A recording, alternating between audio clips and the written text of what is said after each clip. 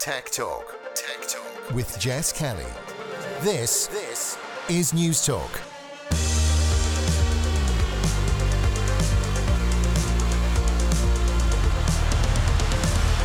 Welcome along to this week's Tech Talk. Jess Kelly with you here on News Talk. Coming up over the next hour, I'll chat with Professor Kieran Martin, the founding CEO of the National Cyber Security Centre in the UK.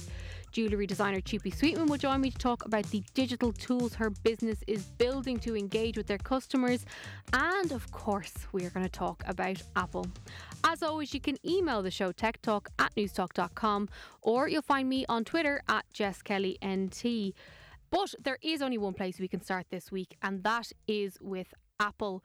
They dominated headlines from Monday evening of this week, and that was because of an unfortunate security issue which came to light right before their fancy iPhone event, which took place on Tuesday evening. Emmett Ryan is the technology editor at the Business Post and joins me now to discuss. Emmett, how are you? I'm good. It was quite a week. I can tell you my Monday evening was spent mostly texting co-workers, friends, and some family, update your iPhone. It was basically the WhatsApp I was sending to anyone and everyone. And then anyone who I figured might be slow to react the next day is like, have you updated your iPhone yet? Was the next one. So it's been a busy but fun week, Jess. For anyone who may have missed it, and maybe people who aren't iPhone users so didn't necessarily care, can you just explain what exactly happened and how it all came to light? So it's a very complex one, but I'll keep it as simple as possible, obviously. So there's this company in Israel called NSO Group who create this software which can essentially be used for governments to spy on people's phones. The idea is to help security agencies to do that. Now, that obviously has its own moral questions, but the point that they use, the argument is, counter-terrorism, etc. But the problem, of course, with software like this is it isn't just used for those type of phones, can be used for any. And they exploited something in Apple's basic code, on iMessage in particular. And so that meant that Apple realized they had to do something about it. It was first brought to light, if you actually look, 3 weeks ago, it was noticed it was an issue in Bahrain, and they thought it was something like this. It's called a zero-click attack. So the key thing for anyone involved is that first word zero, is that you didn't have to do anything on your phone for it to become a problem. So long as it sent you a text and an iMessage, text can just go through straight away. It could do stuff. Now, Apple did respond. They basically created this sort of, bomb shelter type thing or bunker type thing where nothing could leave iMessage unless the user approved it. There was something, but that came after the fact. That was the fix Apple basically put on it. But yeah, obviously Apple best known for, large amounts of, security positivity over the years. So that was more down to the fact that Apple was less targeted than Windows machines because of having fewer users over the years. And as a result, this is probably the first biggie. There have been other Apple attacks before, but I suppose this is the first big one in this sort of profile. And obviously, as you were saying at the top there, the timing really couldn't have been worse for them. No. One of the questions that I have been mulling over for the last few days is that, yes, Apple took action and closed this little loophole or the little sort of gap in their armour. But there's nothing to say that there isn't another one out there, is there? Like, as secure as iPhones are, they are still technological devices that are internet enabled, which means therefore they are vulnerable. Yeah, that's basically true. And I suppose it is one of the questions over whether Apple have been a little bit too, cocky about their security, because they have such a good rep that they might have sort of, let a few things slip here and there without noticing, to be honest about it. So that's the one concern.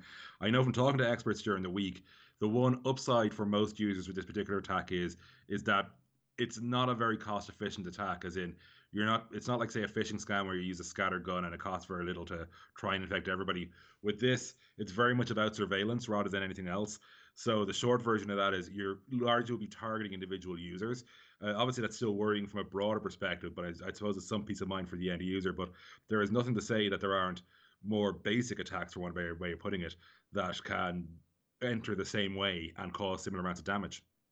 So as we mentioned, this all happened on Monday evening, dominated the tech headlines across Tuesday, and then at 6:00 Irish time on Tuesday, Tim Cook launched a very beautifully produced, heavily pre-recorded event to showcase new Apple devices. And I don't know what I was expecting, because I knew it was going to be pre-recorded, but I had wondered if they would acknowledge it in some way, shape or form. By not acknowledging it, is that kind of true to form from Apple's point of view? It is, and I was talking with my own editor Richie Oakley about this right after the event because I figured it was very odd. He didn't. He thought, well, come on, they've put a statement out, but I'm thinking, yeah, but Apple don't talk that often, as in terms of Tim Cook talking to the masses in public. The day after one of their biggest high profile attacks they've ever had, or sorry, breaches they've ever had, I suppose, exploits, I suppose, would be the technical term. And he said nothing. Now, obviously, there's the pre-recorded factor to it, but at the same time, it did seem a bit odd because it's the type of thing where you figure you're the boss of this company that's just had a security issue. You should really be leading off the show with saying some sort of, simple placeholder. We're doing everything. I'm even sure that you are safe. Yada yada. Your security comes first. The normal platitudes to the end user, which don't really mean much, but to not even have that was very very odd. I thought watching it all together. The event itself went off without a hitch. Like it was glaring to me, but I think there is a sort of a bubble for us as tech journalists where maybe the people who are tuning into this don't necessarily want to hear about the security thing. They just want to see all the new toys. Yeah, but like the only thing with that, Emmett, though, is that he mentioned privacy in the context of one of the strengths of iPhone. And again, we have to acknowledge and accept that this was a pre-recorded event. There's no two ways about that. But I think if you are going to have privacy as one of your selling points and one of the reasons why, or one of the things that you're saying to customers to choose your brand over another brand, you can't just say it as a plus and not acknowledge them when there's a bit of a snafu. Yeah, and it's not like Apple didn't have the budget or the facilities in order to add on something else Yeah. in the recording, even have a live bit at the start. Because it's pre-recorded, but it's very much presented as live, as though it's a live event. Like, when you and I were tweeting about it, giving our coverage during the event, it was though it was live. And so, if that's the way Apple's treating the event, they have to treat the news the same way. Mm. Yeah, I don't know. I was very interested to watch the event. Obviously, it's one of the biggest product launches of the year, but I was kind of disappointed that they didn't just, I was just wondering, is this typical Apple arrogance to a certain extent, which I know is probably not a nice thing to say, but they were I my... think it's broader tech sector, to be honest. I think, obviously some companies are better than others, but we're seeing definitely a move towards companies are trying to basically put security issues behind them at comical speed, like far faster than they really should and far faster than the public would accept. Mm. Apple probably is the most glaring one we've seen in recent times, but they're far from the only one doing it. Oh, totally. Yeah, no, look, and as I said in one of my questions to you there, like any device that is internet enabled, you have to acknowledge and accept the fact that this kind of stuff could happen. Right, so that's part one of the Apple story. Let's talk a little bit about the devices. I was slightly surprised that they started the event by unveiling two new versions of the iPad. So the basic version of the iPad is getting a bit of a facelift, and then iPad Mini is getting a serious boost. So what did you make of the two iPads? Well, I was really surprised they let off with iPad, Jess. Just like yourself, I was kind of, oh, they're going with iPad first. That was like my basic reaction. That's weird. I figured watch, or if they were wearing new AirPods, they'd have gone with those or something basically other than the iPad. Because it's normally an afterthought at these events, but they clearly wanted it front and center. And so, yeah, it was interesting. Like the iPad itself, that wouldn't jump out a bit more to me than the Mini, because I think the Mini's gotten a lot more love from Apple over the years than the good old fashioned workhorse is the iPad. The price is quite appealing, the power is quite appealing, and the use of center stage, which basically is, if you're using FaceTime, this is one Apple users would know more than non-Apple users, but basically it's a calling system for video calls on Apple. You can place your iPad down and the camera will follow you around the room, basically. That, I think, is going to appeal to a lot of people, and I wasn't the only one saying this on Twitter by any stretch. A lot of people, experts, journalists, random Apple fans as well, saying they're going to sell a lot of iPads this Christmas, because I think this one's going to really appeal. Yeah, the fact that it's 400 quid and it's rammed with tech, it's just kind of a no-brainer. We did a video comparison of the iPad Air versus the iPad Pro 2021, which is that they are both the premium models. You can watch that now on youtube.com. Just search for News Talk and you'll see our video there. But I'm so impressed still with the iPad Air. The amount of tech they've crammed into that for the money that I paid for it is very impressive. And so to have elements of that technology and better technology in some instances in the basic iPad for 400 quid is not bad going.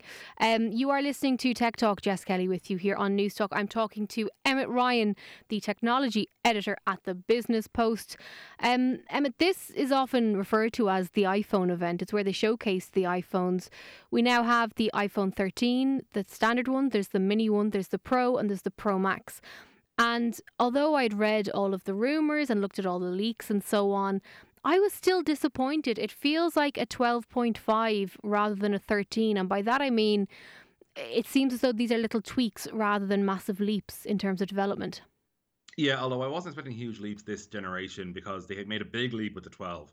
And Apple rarely make big leaps consecutive. Really, it's like even once every three is doing well for Apple to make big leaps. So I was expecting kind of a 12.5 move.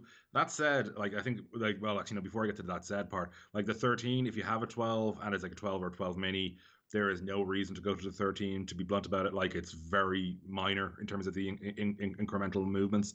But the 13 Pro and a 13 Pro Max, they really impressed me because one reason, the battery. Like they've really, really souped the batteries in both. The Pro is 1.5 hours longer, they're saying, 2.5 hours longer in the Pro Max.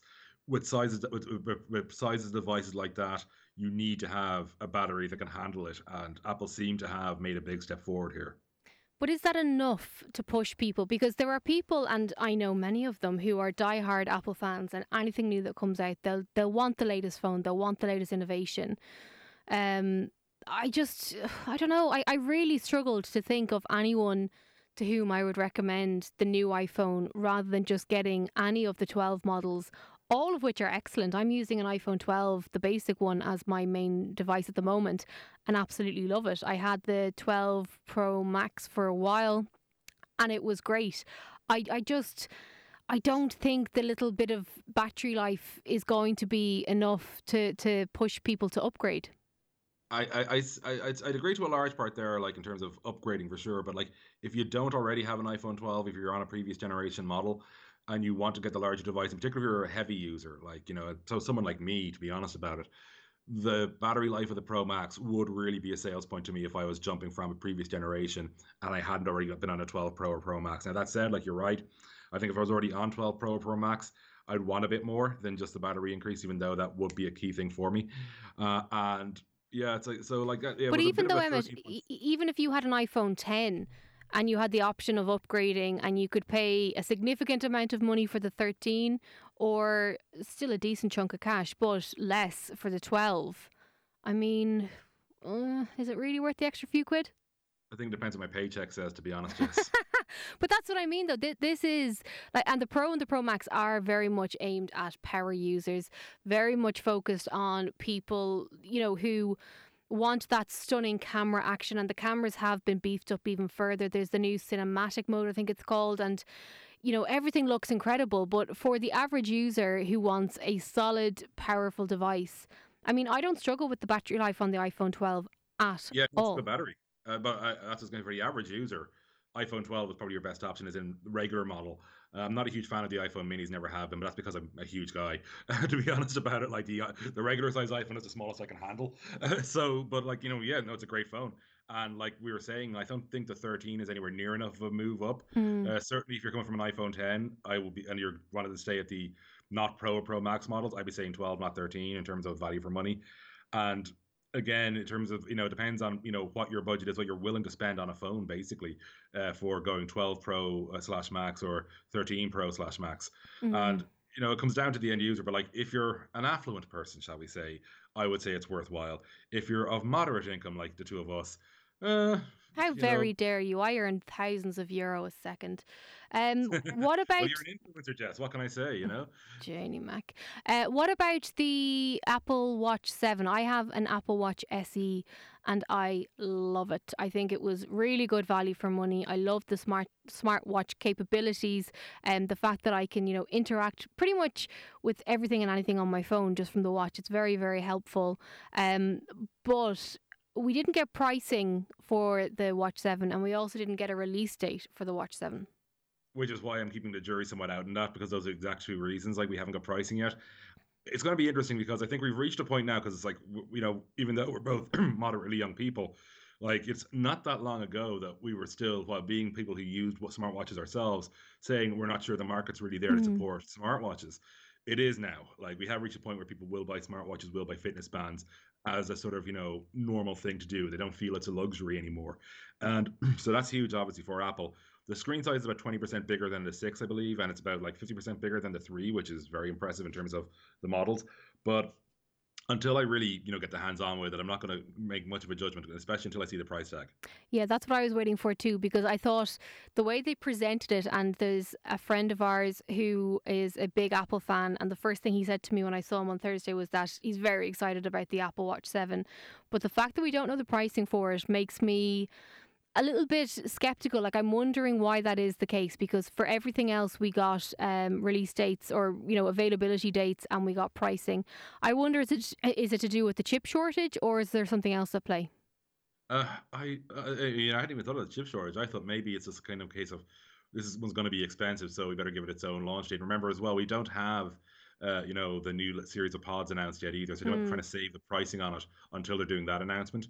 So that was the one that came to mind for me. And also, of course, their home equipment as well, like their smart speaker. We haven't got word in next generation there in terms of release or pricing. So they might be thinking maybe bundle the Series 7 price in with the announcement of those.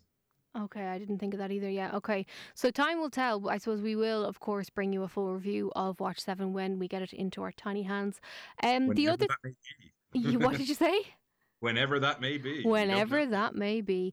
The other two things that we, I suppose, should acknowledge is that as part of the Watch 7 announcement, they were talking about the Apple Fitness Plus, which is a fitness program thing, so you can follow tutorials in terms of yoga, Pilates, any type of strength training, core training, all that jazz.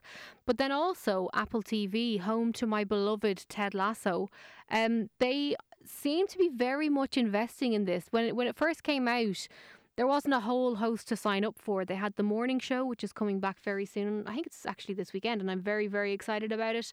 Ted Lasso is obviously the jewel in the crown for them, but it seems like there's no stopping them, and the momentum is going to continue to build. Yeah, it's kind of funny because when I was thinking about sort of the various platforms having their one big selling point, with Amazon, it's The Boys, which couldn't be any less different to Ted Lasso, even though they both have comedy rooted at their hearts, as being its reason to get Prime, and the reason to get Apple TV Plus is Ted Lasso. But obviously, Apple are investing a fair bit. Like, we're going to be seeing the Expanse series coming, which has got a huge fan base in terms of people who read the books, and like that, we're talking millions of people there. So that'll get a lot of interest, especially if it's well received. Like, Apple have a lot riding on this being a successful show because they know it'll bring a lot more people onto the platform who might not necessarily have been Apple users in general before. But also at the same time, they've got some real sleepers of shows there. Like, it's one I've spoke about with another one of your hosts on News Talk, who on a Flaherty and Splunk, the For All Mankind. It is an absolutely fantastic show. I would imagine an awful lot of listeners of Tech Talk have never heard of it because it's on Apple TV, and that's the only reason why. But it's very well budgeted, brilliantly produced, and if it was on any other platform or service, it would be a very, very talked about show. And it's not, because it's on Apple. Like, Ted Lasso is one of the few that's broken past Apple for how much people talk about it. Like, even the morning show, it's got an audience, but you don't see people talk about the morning show the way they talk about, the latest Marvel TV show, the way that comes out or whatever on Twitter, or the way they talk about Ted Lasso on Twitter, And Apple kind of are hoping to get one or two more of those. And I think The Expanse is one they're really riding on to do that for them. Yeah, if you haven't watched Ted Lasso, just stop listening to me now and go and watch Ted Lasso. I got to the end of the show first, then turn it on. I think you should listen to more Jess first. No, like, it's so good. It is the best, most feel-good / heartbreaking / engaging show I think I have seen in all my time. It's just my favourite. But then again, I kind of say that about everything. But it's definitely worth your time, and it's definitely worth using your free trial to check it out. So I would highly recommend it. So overall, it was a bit of an up and down week for Apple, but of course they will continue to dominate and get people talking, as that's what they're very, very good at. Emmett Ryan, technology editor at the Business Post. As always, thank you so much for joining us here on News Talk. Thanks for having me. Coming up next, Chupi Sweetman will join me to talk about building tech tools to showcase her jewellery. Tech Talk. Tech Talk. Rate and subscribe. Welcome back to Tech Talk. Jess Kelly with you here on News Talk. Tech Talk at newstalk.com is the email address if you would like to get in touch, or you'll find me on Twitter at JessKellyNT.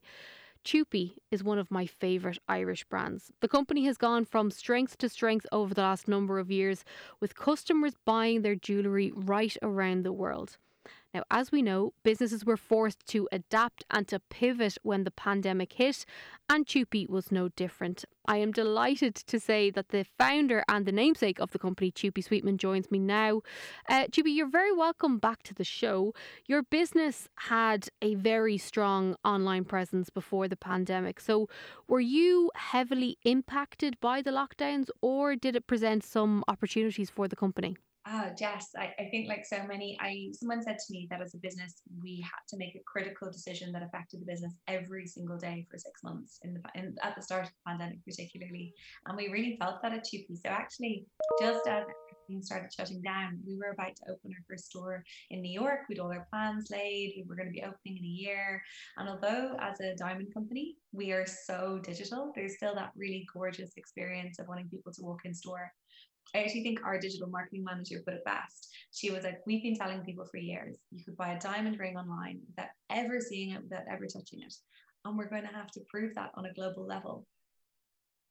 Did you as the brand ambassador, the person that people see, the leader of the company, did you feel pressure to maintain the business, look after your staff, but also look after your own well-being as well? Because as you said there were so many challenges, decisions to be made, unanswered questions that we still don't have the answers to. But did you feel it personally? I think I felt ultimately really lucky to do something I love. So I built Chupi literally out of my spare room. We're just about to our 60th person. So I think about that journey of nearly 10 years of, building something very tiny and very passion based. And actually, in a funny way, the pandemic has crystallized loads of decisions in my life and loads of the things we've done. But I remember, it's maybe 15 years ago that I really thought of Chupi and what it was going to be, and thinking, yeah, we're going to grow a global business. We're going to be international. We're going to be based in Ireland. We're going to be hiring the best, the brightest, the most brilliant people who would otherwise go work for big American multinationals. They're going to come and work for us. And we're going to do the best of that, marrying the best of Ireland, that storytelling and technology. And although last year was one of the hardest years possible, it was also amazing because it proved that we could do it. All those things we knew. So we sell in 67 countries around the world, and we sell really beautiful, fancy diamond rings. And pre-COVID, people would have been able to come to our store in Dublin. We have a beautiful store in Paris Townhouse, and come in and try them on. And we did little pop-ups all over the world. And this was the first time we had to be 100% digital, although we were digital first, to be 100% digital. And yeah, I think overall, I just feel really lucky to work in something I love. That's my big takeaway. Yeah, no, I think that resonated with a lot of people, definitely me as well. I felt the exact same throughout the pandemic. Doing something you love is kind of half the battle. But that realization, I suppose, that people couldn't go into one of your stores or one of your pop-ups led you to this new innovation, which I think is brilliant. Just explain what exactly it is and how it works. Oh, Jess, I'm so unbelievably excited. So we have a phenomenal team. So we do all of our development in-house. We've got a brilliant team. This was led by one of our developers, Donal. And so it's a virtual try-on.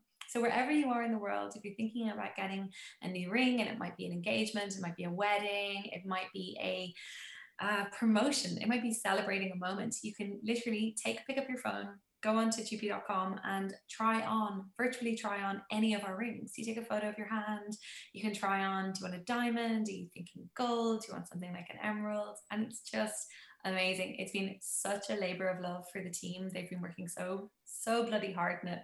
And to see it out in the world is just, it's the best fun. It's a great idea because if I'm quite sentimental about my jewellery and the bits and pieces. My mum, for example, bought me 2 of your rings for my birthdays, and I wear them all the time. And so when I buy a new piece of jewellery, I want to make sure that the new piece goes with what I already have. So being able to virtually place it on my finger and ensure that it doesn't look clunky or too much or overstated on my hand. It's a very clever innovation. In terms, you mentioned it's a labour of love. How long was the process from concept to releasing it into the wild? Oh gosh, I think we've been in development for about 12 months. So we started into March last year. We had our beautiful plan, 3-year plan, what was going to be delivered. And we basically took that 3-year plan and squashed it and made it happen in a year, because we knew so much of the innovation we wanted to deliver, like virtual try on, were things we had to do. And so it started out being like, yeah, by 22, we'll deliver a virtual try on service. And then, yeah, this spring it was like, okay, this baby's getting out the door. But I think you've tapped into something so important about jewelry, which is that it is like, I am outrageously sentimental about the pieces I have. They're so special because each one's for a moment. And jewelry is like nothing else. You're literally wearing a piece of the future. Like, you ask your mum about her engagement ring, her wedding band, and the stories that come with that. So I think we knew so social media has been such a hugely important part of growing Cheapy. So we have about 250,000 fans now across all of our channels. And I know from the stories people tell, from the DMs we get of, they have their grandmother's ring, they have a ring they were given for their 21st, and they want to see what else is going to work with it. And previously we'd be able to say, come in store. And actually, one of the things we launched then in the middle of all the lockdowns was virtual consultations. So you can dial in. So we were like, let's make Zoom magical. So you can dial in on Zoom, meet one of our beautiful consultants, and they'll talk you through all of the diamonds. We've got a full TV studio set up. So you get like a macro lens focused in on the diamonds. And that's been amazing and such fun. We've had such gorgeous global proposals coming from that. But we also knew from that people really wanted to be able to see how a ring worked with their stack. That is something that I think is hugely important. The other thing, and I kind of forgot about the virtual consultations, because one of the reasons my mum got me one of the rings that she got was because I think you were in the store the day and you told the story of the ring and what it means and what it represents. And so I got the whole story regaled to me the day of my birthday. We actually, Chupi and I share the same birthday. There you go, fact fans. We're both Valentine's Day babies. So there you go. Yes, you're a Valentine's baby. Oh my God, how lovely is that? And then it's like, well, then like, that's the sentiment.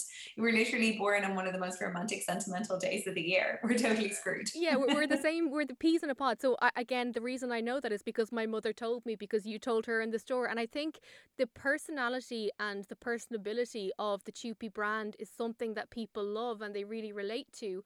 And I think your social media strategy really works, because although your team is growing, it still feels like people are engaging with the stories and with the products and with you.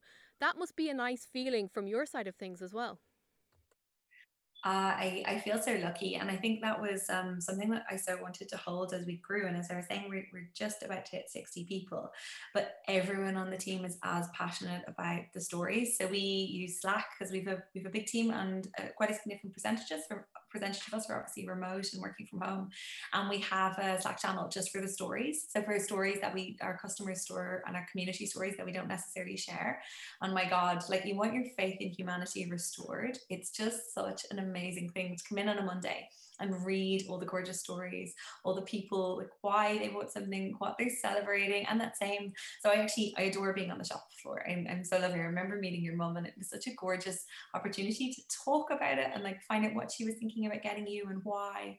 And if you think about that, I remember meeting the chairman of Bloomingdale's, so the former chair of Bloomingdale's, and he was very funny, very American, but quite cold. And he said to me, I can see the business is okay, but how are you going to scale you? And it made me laugh so much, because I think what he was saying was that Irish love of telling stories. And that's what really social media has enabled for us, is that ability to scale that conversation and scale the intimacy of getting to talk about something magical like try on. And always we would say, like, we have quite a few virtual tools. So we have an engagement ring quiz, so that you can run through, like, it's literally like an old Cosmopolitan quiz where you kind of, choose your star sign, and it would run you through all of those. And with that, we've a ring size finder. So another virtual tool where you can put your ring down on a phone and it'll tell you what size you need to buy. But I would always say that they're part of a suite. That like, you're never going to lose the human touch there. We have a phenomenal customer experience team, and it's so important that stays in the loop. Technology is amazing, but I would think at Chupi, what makes us special is the marriage of technology and storytelling and people, because that's ultimately what we're doing. We are in the business of hope, and we talk to amazing people, and we have amazing people who are part of that story. Yeah, I think it's a huge, virtue, and I think it's something that sometimes you see brilliant businesses lose that element of humanity and personality as they grow and as they scale. You mentioned at the top that you had great plans to open a New York store. What's happening now? Will we get to see Chupi in the Big Apple at sometime in the near future? Well, we've actually got more ambitious. So we've decided that not only will New York do, but we're also going to open West Coast in LA. So we're a little bit holding back until everything settles a little bit. The US is obviously having quite a turbulent time, but ultimately, yeah, the plan is for us is always going to be, there's going to be an element of bricks in what we do. But I would think about our stores like galleries. So quite frequently what we'll find, even in Ireland, is people will travel from all over Ireland, go to our store, and then end up buying online later. Because I think retail's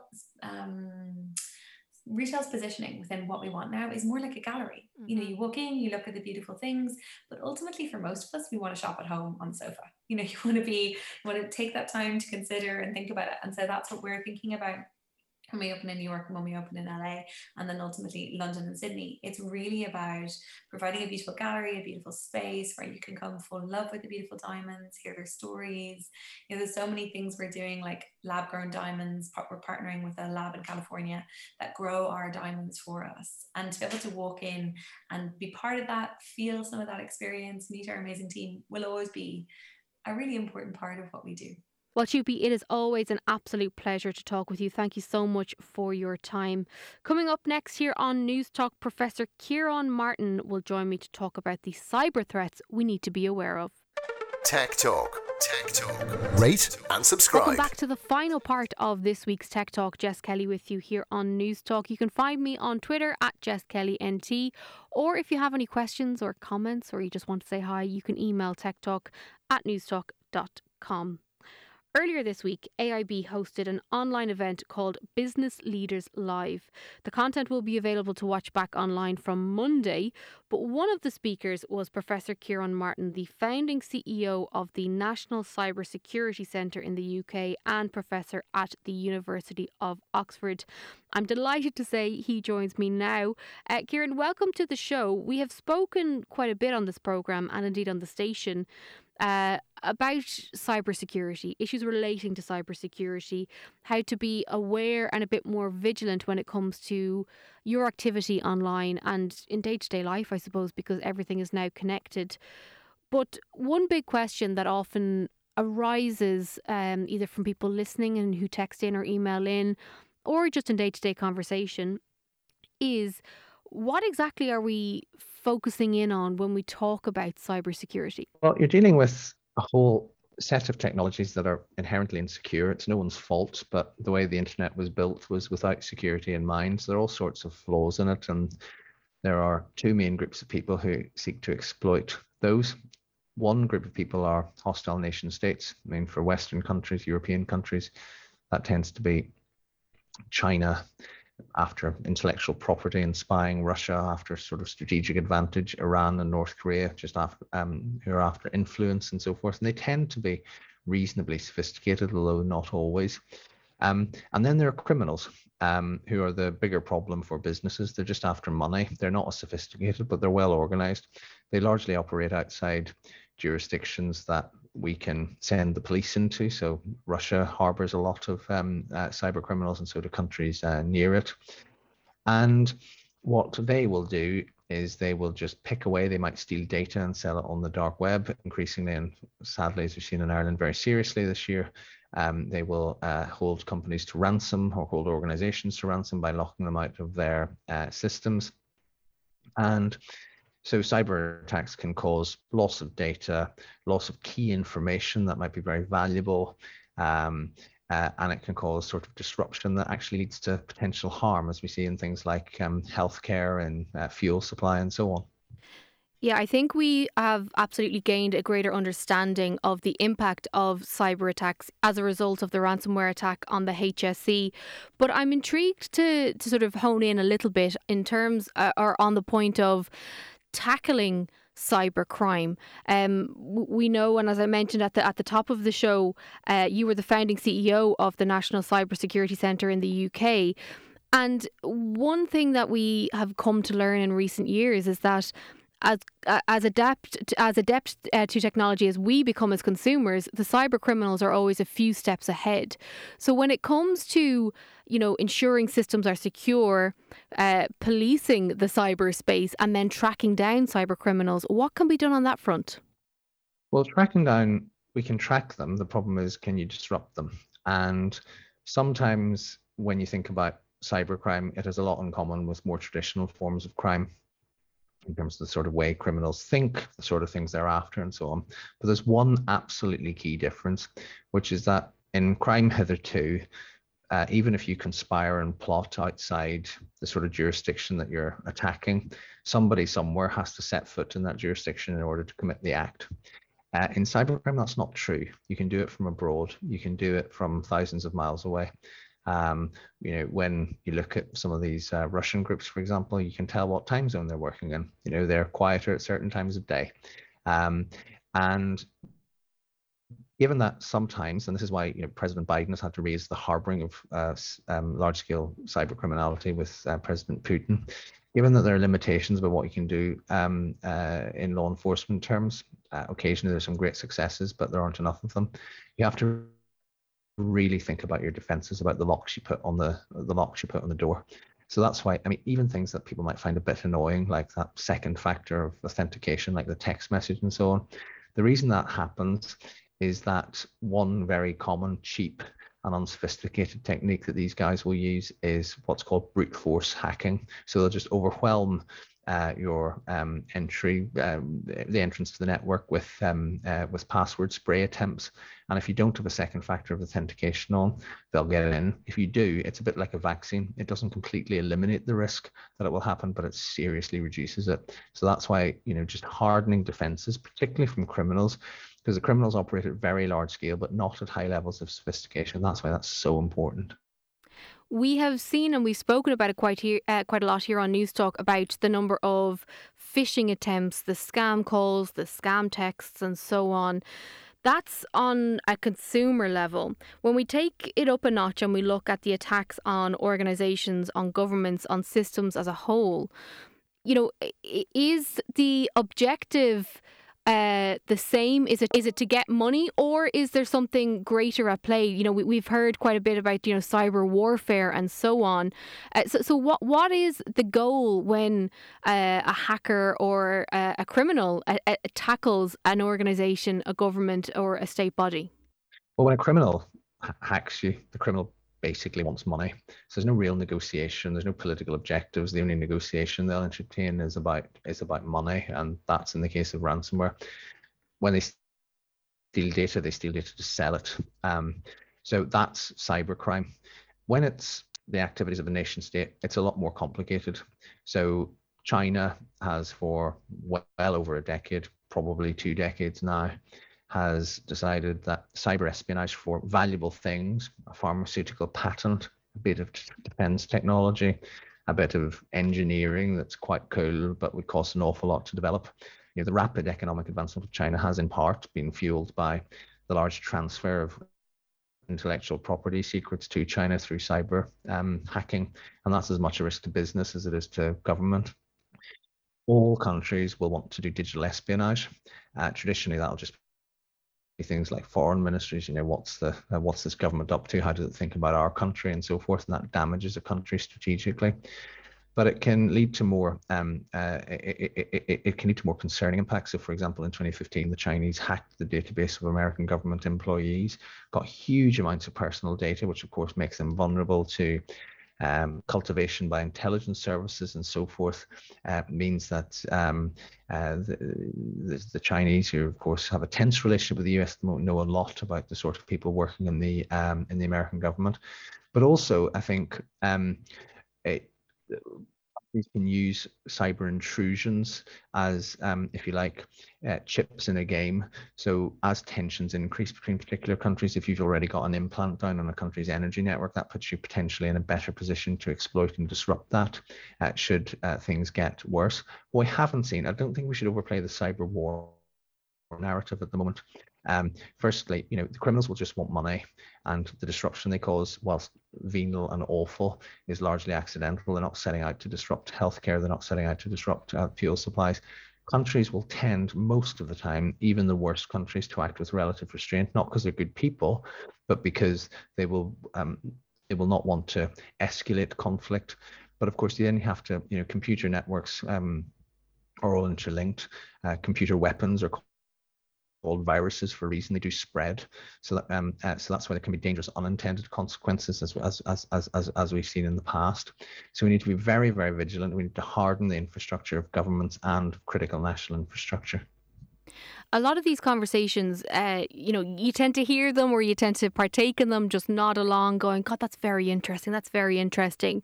And I think it's only when the individual is impacted or the individual is inconvenienced that they realise the scale and the potential devastation that an attack or a hack could have. Do you think that we need to get better at educating the average person when it comes to cybersecurity? The example I always give is, when GDPR was introduced, I think I sat through about 15 briefings on the topic. I could tell you all the principles of GDPR. I could tell you what is and what isn't a breach. But I don't think we've ever had anything like that about cybersecurity. And given the fact that the frequency of the attacks is on the rise from phishing right on up, perhaps it's time that we engage in something like that. Completely. Couldn't agree more. The way we've talked about cybersecurity for most of the previous few decades is mad, and it's been quite damaging. For people who, sadly, like me, are over 45, you may remember a 1984 film called War Games, starring Matthew Broderick, where a teenager operating out of a suburban Chicago bedroom guesses a password, hacks the Pentagon, and accidentally starts a nuclear war. Nearly starts a nuclear war. That sort of set the tone for the way we talk about cyber threats. It's ridiculous. That's never happened nearly 40 years on. It's not come close to happening. It's not the way cyber attacks work. Instead, we need to talk about and what that does is it sort of infantilizes people. Mm-hmm. It makes people think, well, this is a big, scary topic with catastrophic consequences. What can someone like me do about it to keep myself and my organization safe? Actually, it's just about the sort of risk that we deal with in our everyday lives. For homeowners and car owners, it's about it's the same way as you think about your home security and your car security. For business owners, it's the same as how you think about legal risk, financial risk, HR risk, health and safety risk. What you need to think about is what services do I need? What matters to me? What information have I got that really, really matters? What can I afford to lose? How would I cope if I was locked out of my system for 3 days? How would I cope if we lost this data set? Is there a particular piece of information, a particular group of people who are really important in this organization? What protections do you put around them? And then when you start thinking like that, you then think, well, what do I need? Well, you probably need up-to-date software. I had a friend, the former head of cybersecurity in the United States, who used to go into companies and they'd say to him, we need your help on a new cybersecurity strategy. He said, you don't need a new cybersecurity strategy. You need the next version of Windows, not the old one. It's really basic stuff like that will take a lot of the problem away a lot of the time. Yeah, I think it is. It's the basic principles of security and cop on. And, if something arrives in and it looks a bit dodgy, just don't engage with it. I think a lot of us are confident online, and we're in an era now where we're in danger of being cocky online and kind of taking our safety for granted. And what we're seeing at the moment is an increase of these attacks. And as I said a second ago, people don't really take them seriously until they're impacted by them. But at that point, it's too late. Would you agree that prevention is better than cure when it comes to cyber attacks? Like, we know that you're never going to be 100% safe. But if you do some of those things that you've just mentioned there, by ensuring you have two-factor authentication, by ensuring you have the latest security updates and software updates and all the rest, you're in a better position than, leaving yourself wide open. You're in a far better place, and particularly in terms of the criminal threat, which is the one that the average person is far more likely to face. The Russians aren't interested in the average Irish person. They'll be interested in some strategic assets in Ireland, and if they target those, then that's quite hard to defend against. But for the average person facing a criminal threat, or the average organization facing a criminal threat, if you make it a bit harder for them, frankly, they may well go away and try somewhere else. So prevention is definitely better. And then there's a point, about ordinary citizens and what they can do in the role of education. And I think there are two things here. Let's take these scams you've been talking about that the criminals always do, the fake text messages and phone calls and all of that, and the fake emails. Well, I think there's something for government and industry to work together on. So there are ways in which you can make it easier for genuine companies to identify themselves. So here in England, where I live at the moment, instead of having random text messages from companies saying, I am the post office, I am Vision Express, whatever, we've made it easier for those companies to authenticate. So it flashes up as your phone that it is actually the NHS, it is actually Vision Express, and it is actually the post office. So government and industry need to work together to make authentication of genuine communication easier. But from the point of view of the average citizen, there are some things that are worth thinking about. So for example, most reputable companies everywhere in the world, and certainly in the two islands here, they'll not ask you by text message to pay money. They just don't do it. So if you get a text message that looks pretty good, it's got the right logo and so forth, but it's saying, your parcel's not been delivered, please pay $3.99 by clicking this link. A reputable company won't do that. So it's a scam. And your parcel's not that important, or ring them and say, have you really sent this? So just apply that bit of caution. One of the real weaknesses that individuals face is that everybody's busy, and we can cut corners and so forth. And it's just taking that moment to think and thinking, well, no, people don't operate like this. And applying that bit of caution can take us a long way as well. Absolutely. Caution is key. I think that is some solid advice.